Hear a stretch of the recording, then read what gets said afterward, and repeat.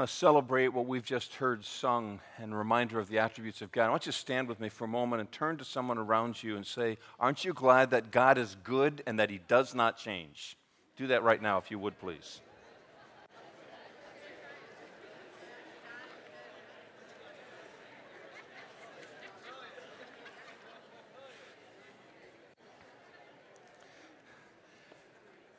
We don't want to take that for granted, do we?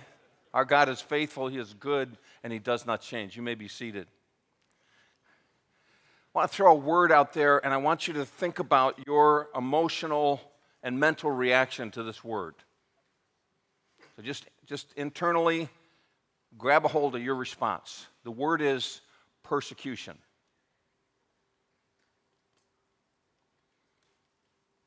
What does that word do inside you? For some of us, we might say, I just want to ignore that. I don't want to think about it. For others, it's just this, I hope that we never suffer that. You may respond by saying, I'm grateful that we don't have a great deal of persecution. You may be a person who's recognizing the reality of it. I think the greatest danger about here in the United States as we think about what the Bible teaches about persecution is our response can be one of those other responses, and the problem that creates is, first of all, we ignore what's going on, brothers and sisters in Christ around the world that are part of the body of Christ. We also ignore a whole lot about what the Bible says about this and the reality of it. It's been my experience in shepherding people that because of that, when some kind of suffering comes into our life or some kind of persecution, it's like we just get bitter and angry at God and say, I didn't sign up for this. But friends, you did. You did. The day you decided to follow a Savior who went to the cross for you and suffered and died, who's very clear about what our expectations should be about the world we live in. Jesus said this, I will build my church, and the gates of hell will not prevail against it. He's saying my church is a construction project. It's a building. My church is a combat unit. It's involved in a battle. I will build my church, and the gates of hell will not prevail against it. Folks, the reality is persecution is real around the world. Persecution is real in the Bible. It's real. And the book of Revelation that we're studying was written to really encourage the hearts of the persecuted church in the first century and the church ever since. For them to know that Jesus Christ was the Lord and head of the church, that He was in the midst of the churches to care for them and to shepherd them.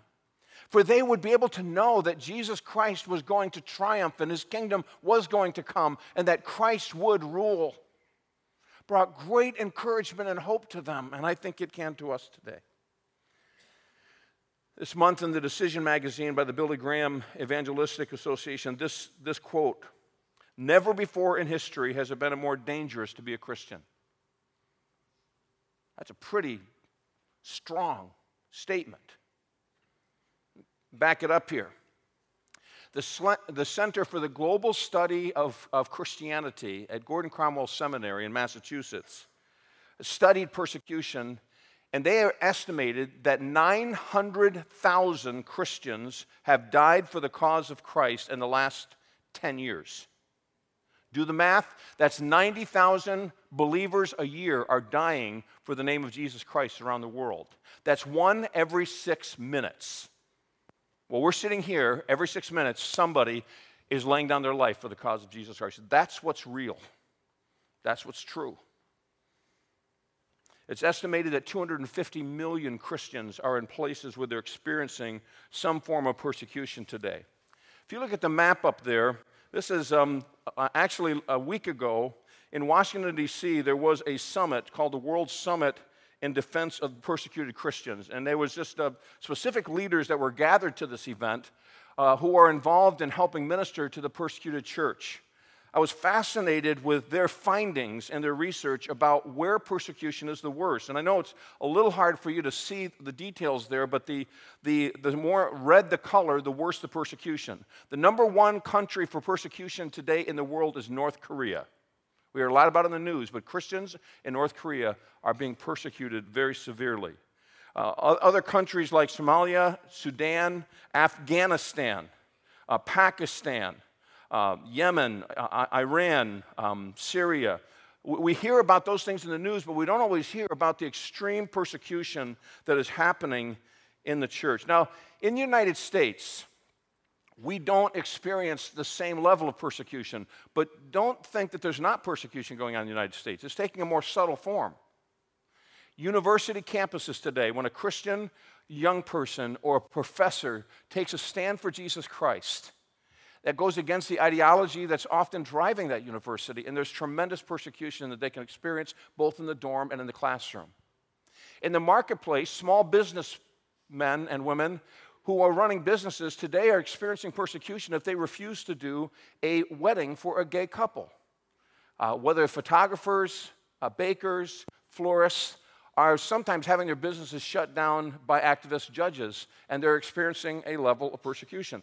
In the media, Christianity is taking a bashing right now, worse than probably ever in my lifetime, in reaction in some ways to the last presidential election, and there is more of that I think is going to come. Students in high schools in this area who are committed to living a life of virtue and purity are put down by their peers because they are the minority. And if you're a teenager here and you've said, I'm going to live for God and I'm going to live for purity, then we know that you can face pressure, but friends, it's worth it. It is worth it. And then think about this in the Bible. The realistic expectation the Bible gives us. And you can see some of these passages in the notes that you have in your bulletin. Matthew 5, Jesus in the Beatitudes says this, and this is like shocking, 180 degrees different than the way we would humanly look at persecution.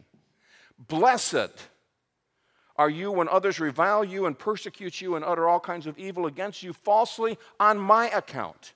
Rejoice and be glad, for your reward is great in heaven, for so they persecuted the prophets that are before you. Jesus says, blessed are you when you're persecuted.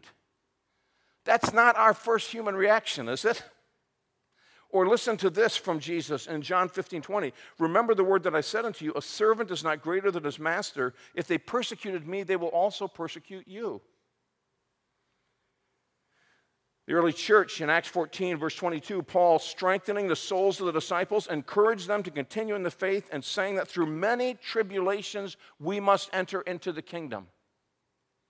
And Paul, in his last letter, before he became a martyr for the cause of Jesus Christ himself, is preparing his son in the faith, Timothy, for how to face persecution. He said this, 2 Timothy 3:12, all that live godly in Christ Jesus will be persecuted. Now, folks, listen. I'm not suggesting we get a persecution complex.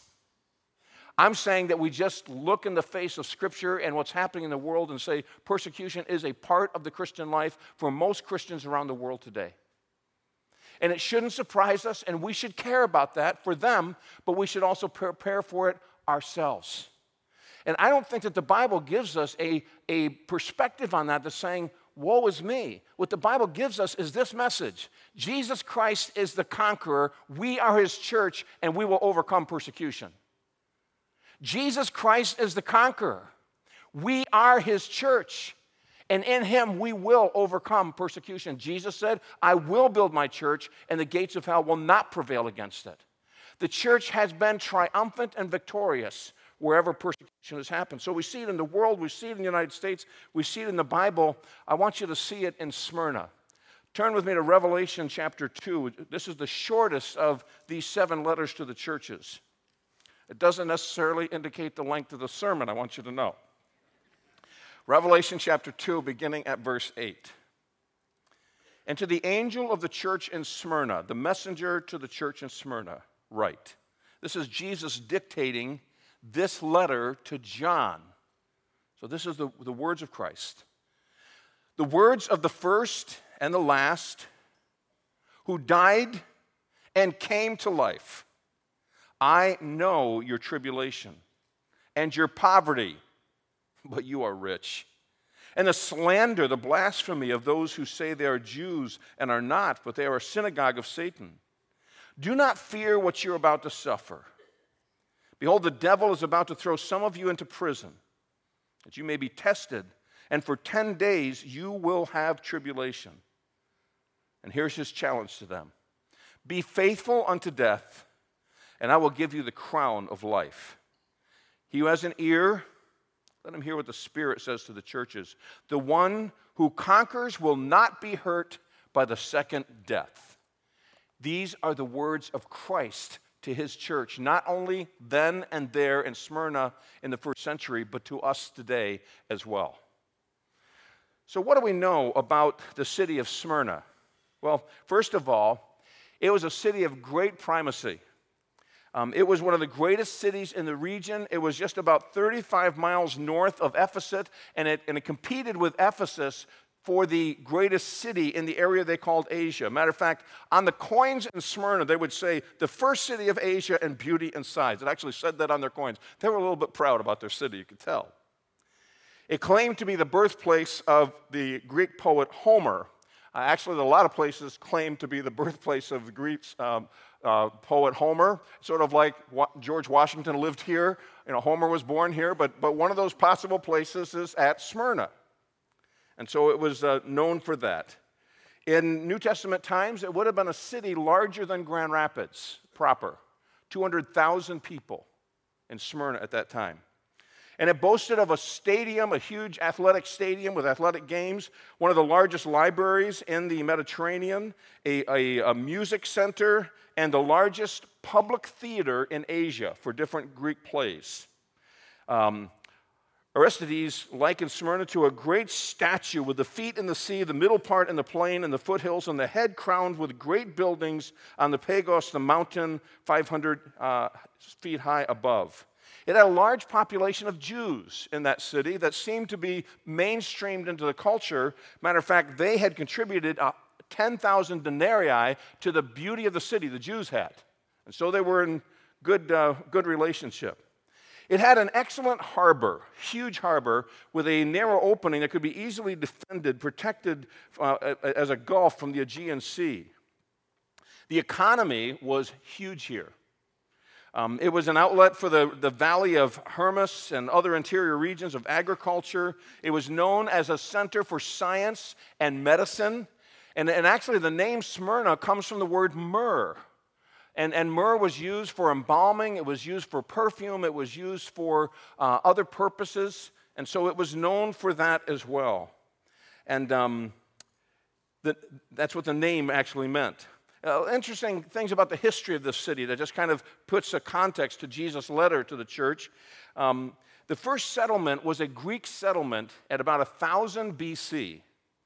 And it was destroyed in 580 BC by the Lydians, and it was laid in ruins for about 300 years. So here's a city in this great location, left for 300 years, nothing but just ruins.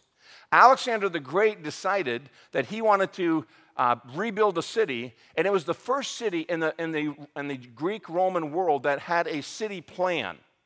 And Alexander the Great designed that. He died before he completed it, but it was all planned out in a beautiful, beautiful way. Matter of fact, many writers of antiquity commented on the beauty of the city. That hill of Pagos was 500 feet above the harbor.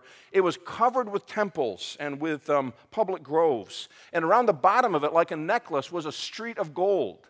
And that also had temples. On the one end was the temple of Cybele, who was the Asian nature goddess. On the other end, the temple of Zeus. And along the street, they had temples to Apollo and Aphrodite. But it was one of the first cities to build a temple to Caesar. And this is important in terms of what Jesus has to say. Apparently, there was a time in about 195 BC when there was a campaign of the Romans when they were just beginning to expand their empire, and things had gone badly for Rome, and they came back, and it was winter, and the Roman soldiers didn't have adequate clothing or food, and the people of Smyrna took literally the clothes off their back and gave it to the soldiers and provided food for them. And Rome never forgot it. Cicero, one of the Roman authors, called Smyrna one of our most faithful and most ancient allies. And so it became a city that had the great benefits of the approval of Rome. It was an outpost of Rome. That's important to think about when the persecution comes. The church possibly was planted from Ephesus as a result of Paul's ministry. By the way, the current status of the city is called today Izmir in Turkey. It is a large city. It is the only one of the 7 cities of Revelation that still stands as a city today. And it's the second busiest harbor and port in the city of in the country of Turkey today. But let's look at what Jesus has to say to this church and kind of see how what we know about the city ties to that. Jesus starts off after talking about who he is, and we're going to come back to that. In verse 9, he says, I know your tribulation. My friends, that's an encouragement to me.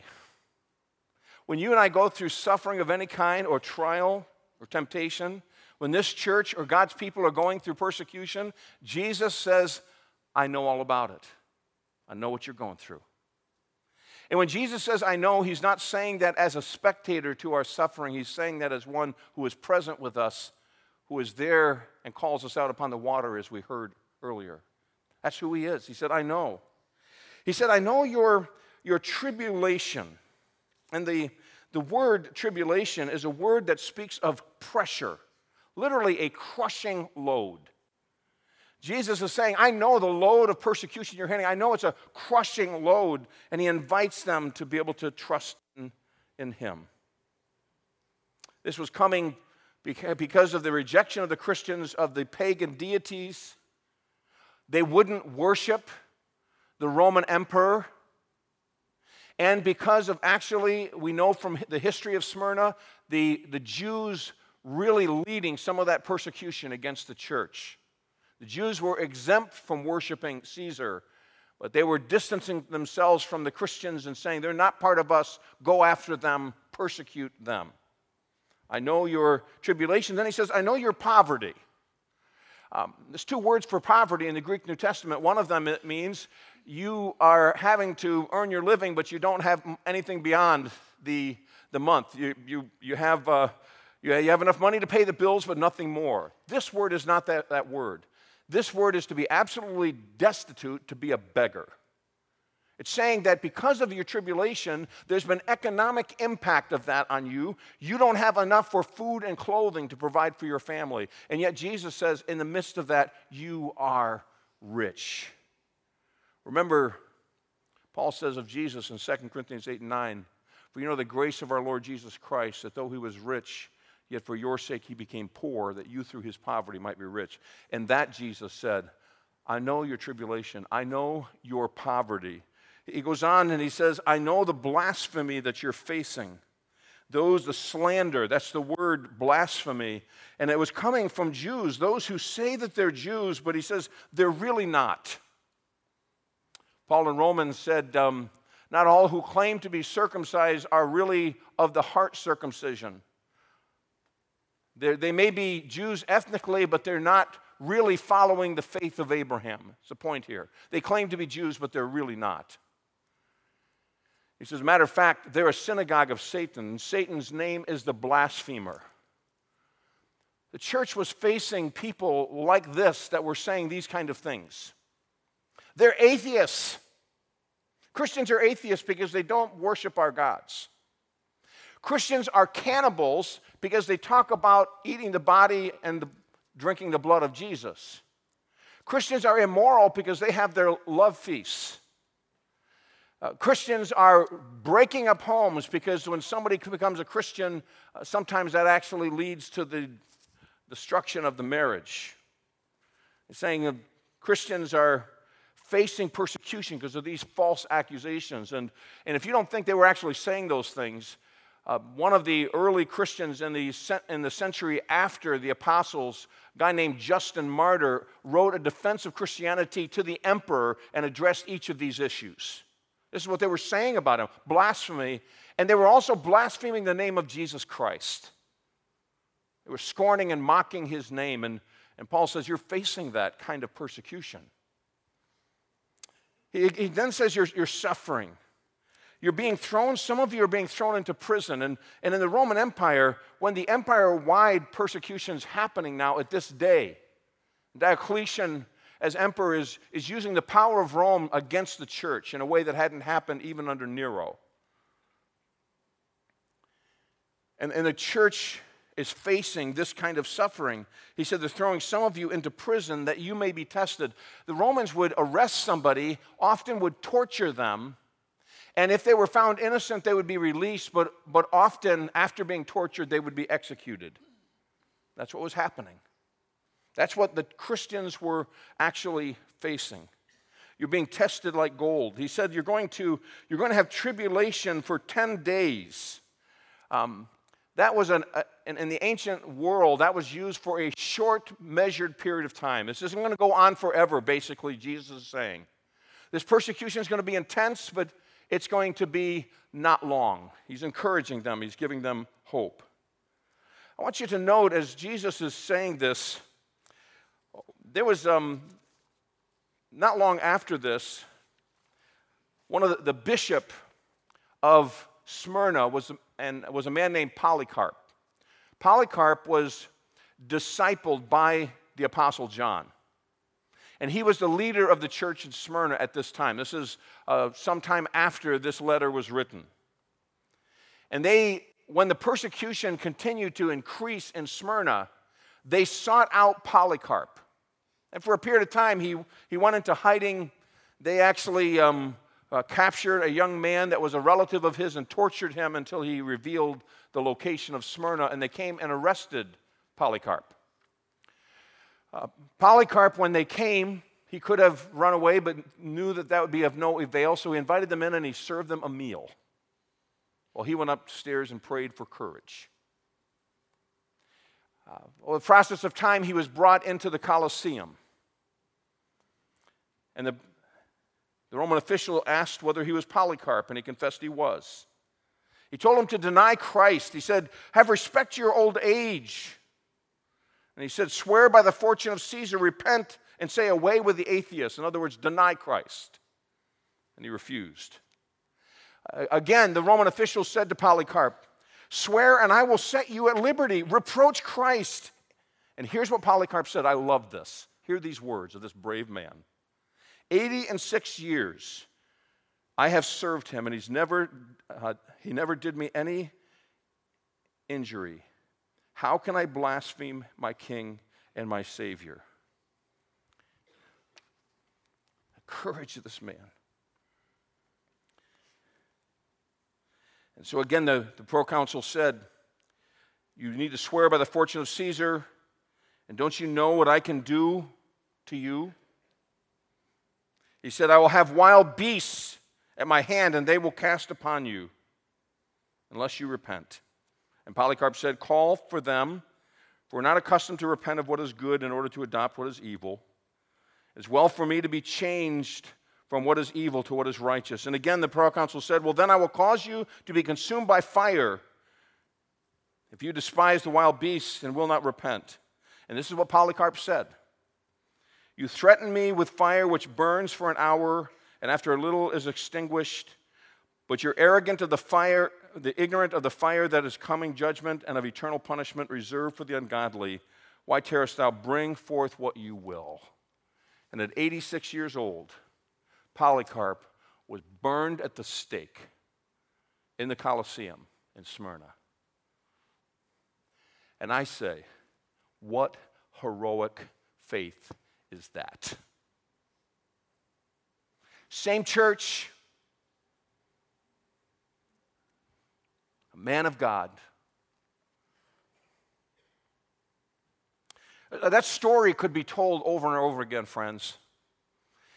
After World War II, missionaries in China, some of them graduates of Moody Bible Institute, were taken by the communists and beheaded for the cause of Jesus Christ. And all the missionaries were sent out of the country, many who had labored long and hard to share the gospel of Christ with China. And for many years, because of how tight the bamboo curtain was around China, we didn't know what was happening in the church. But as word began to kind of eep out, and we would hear what was happening, the spread of the gospel in China under persecution was so incredible that millions of people have trusted Jesus Christ and formed into house churches, even though today the persecution continues to rage against them. Stories could be told during World War II in the country of Ethiopia. The evangelical missionaries were sent out as the Italians took over, and those few handful of believers were persecuted horribly. Many of them murdered for the cause of Christ.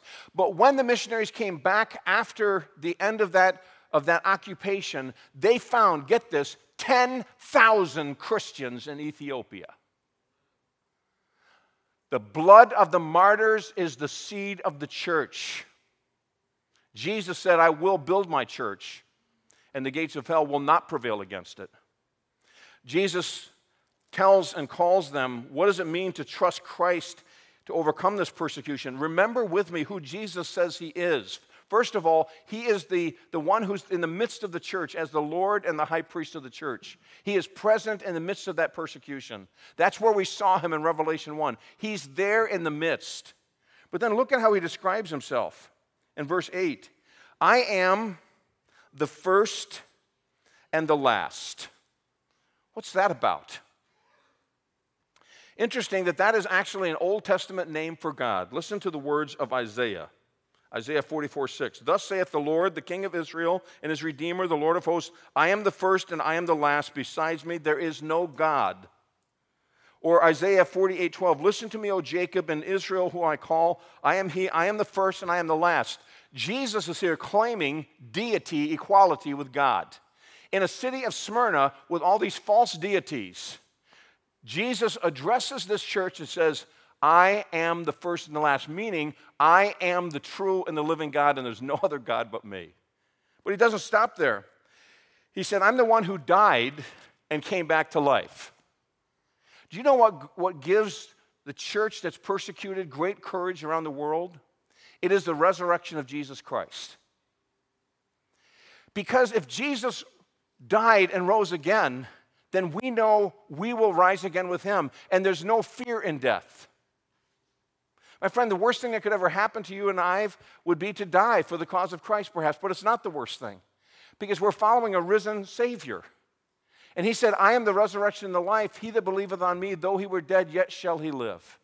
So the Apostle Paul wasn't afraid in writing 2 Timothy that he'd be persecuted and would be taken outside of the city of Rome and beheaded for the cause of Christ. Peter was not ashamed that he would be turned upside down on a cross and crucified in the city of Rome. Thomas was unashamed in India when they threw spears through him and killed him. They were courageous. This group of men who hid in an upper room in Jerusalem from the Romans now had no fear. You know why? When you're following a risen Savior, you have nothing to be afraid of. Jesus said, I'm the first and the last. I'm the one who died, and I have risen again. That's who I am. So we need to embrace the challenge to overcome persecution. And look what Jesus says to them. This is one of the shortest letters, but it's also a letter, only this letter and the letter to the church at Philadelphia, there's no confrontation of the church. Nothing negative said. And here, there's nothing negative that Jesus says to this church. It's all positive. But he exhorts them with a couple of things. He said, listen, I want you to understand in verse 10, do not fear.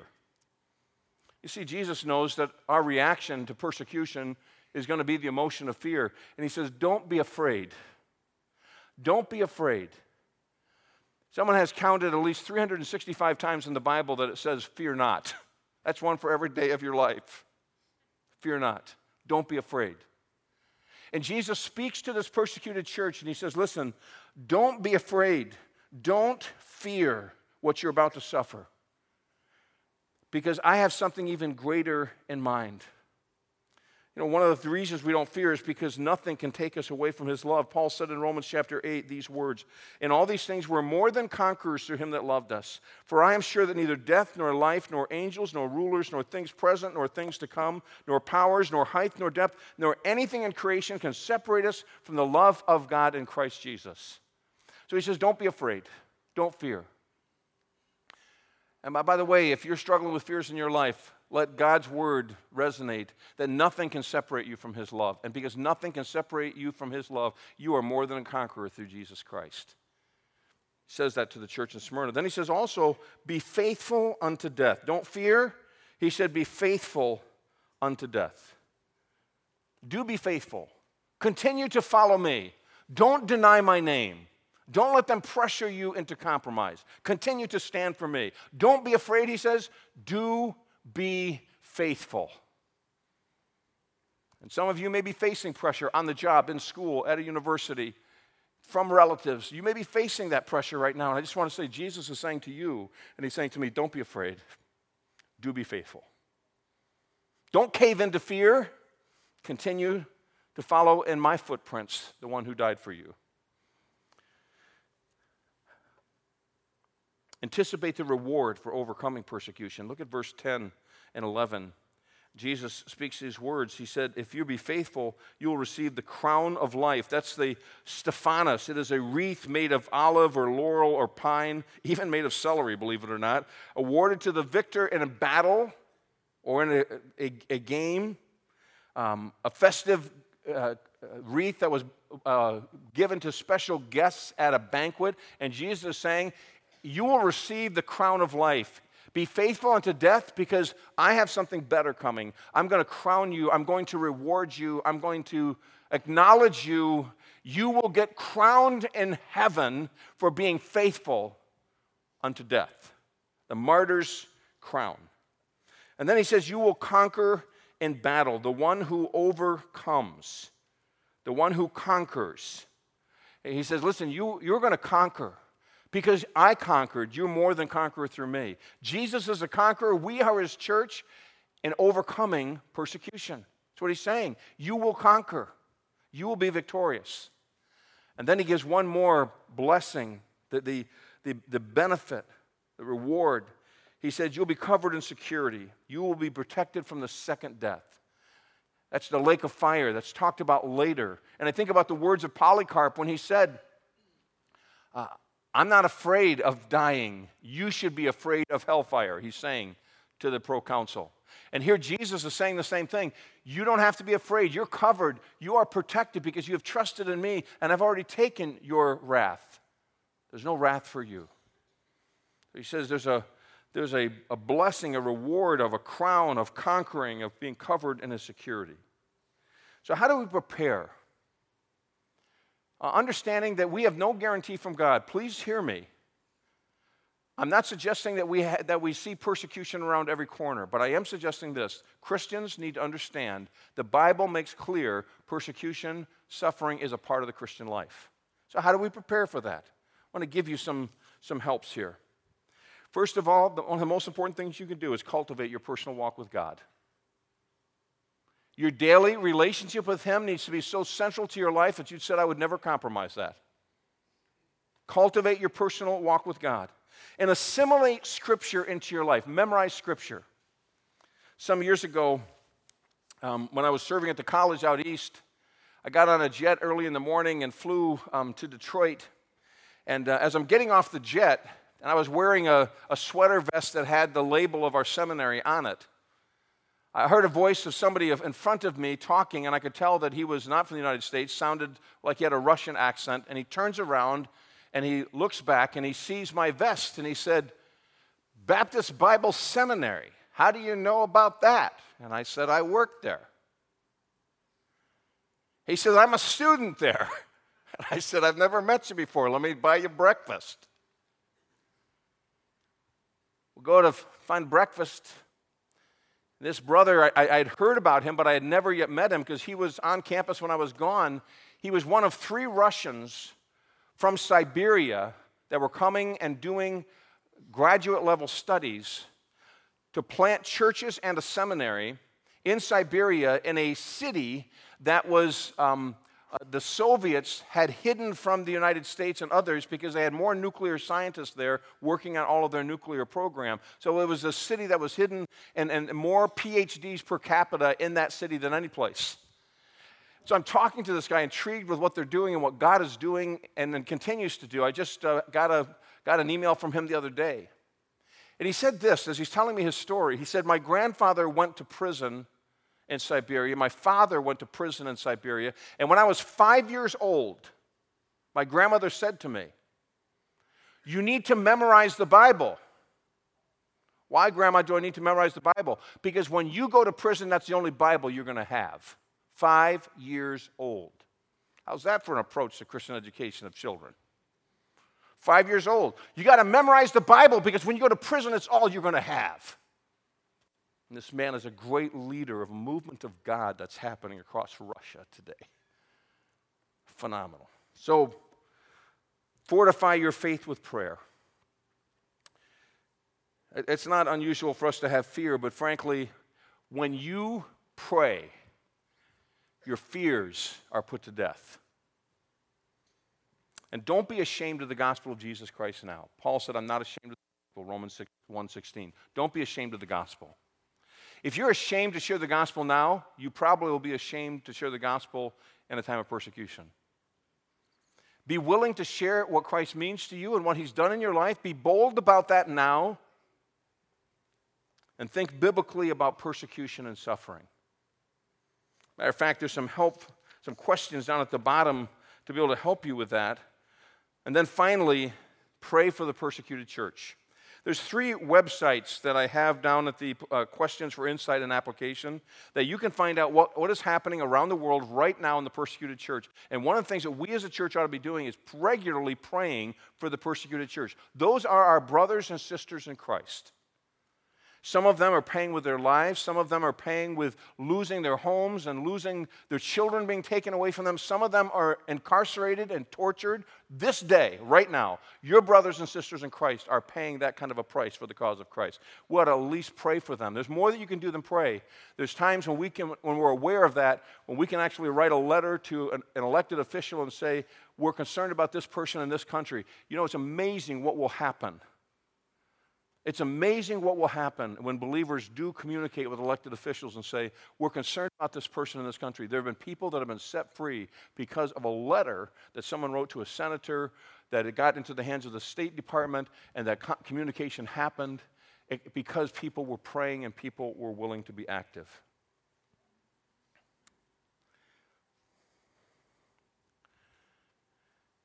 But you know what the church was saying there? And the church in China, the church in North Korea, the church in Iran, the church in Egypt, the church in Iraq, and all these places where persecution, here's what they're saying. Christ is enough. Christ means more to me than my life. Christ means more to me than my home. Christ means more to me than my liberty. Christ means more to me than anything. Christ is enough for me. Let's bow together and pray. Father in heaven, we do want to, in this moment, pray for the persecuted church around the world. We ask you, Lord, to give our brothers and sisters in Christ courage.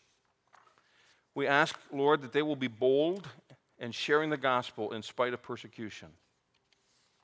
We ask, Father, for the spiritual leaders who are often pastors and other leaders who are paying the greatest price, that you would watch over widows and orphans of their children and bless them and protect them.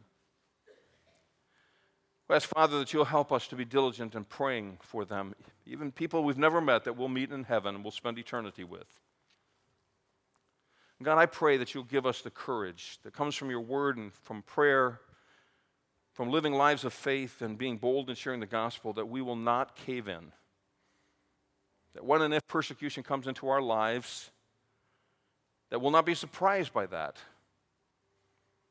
but that we'll not be ashamed of Christ. Because, Lord, you are the first and the last. You are the one who died and have risen again. You are the conqueror, and we are your church. And in your name, we can overcome persecution. Lord Jesus, you said you would build your church, and the gates of hell would not prevail against it. You've been doing that for 2,000 years. And persecution has never squelched the gospel. It's been forcing it to spread in the reality of people who have been redeemed, showing the change that Jesus Christ makes. So be glorified. Be lifted up and honored, O Christ. You are our conqueror. In Jesus' name, amen.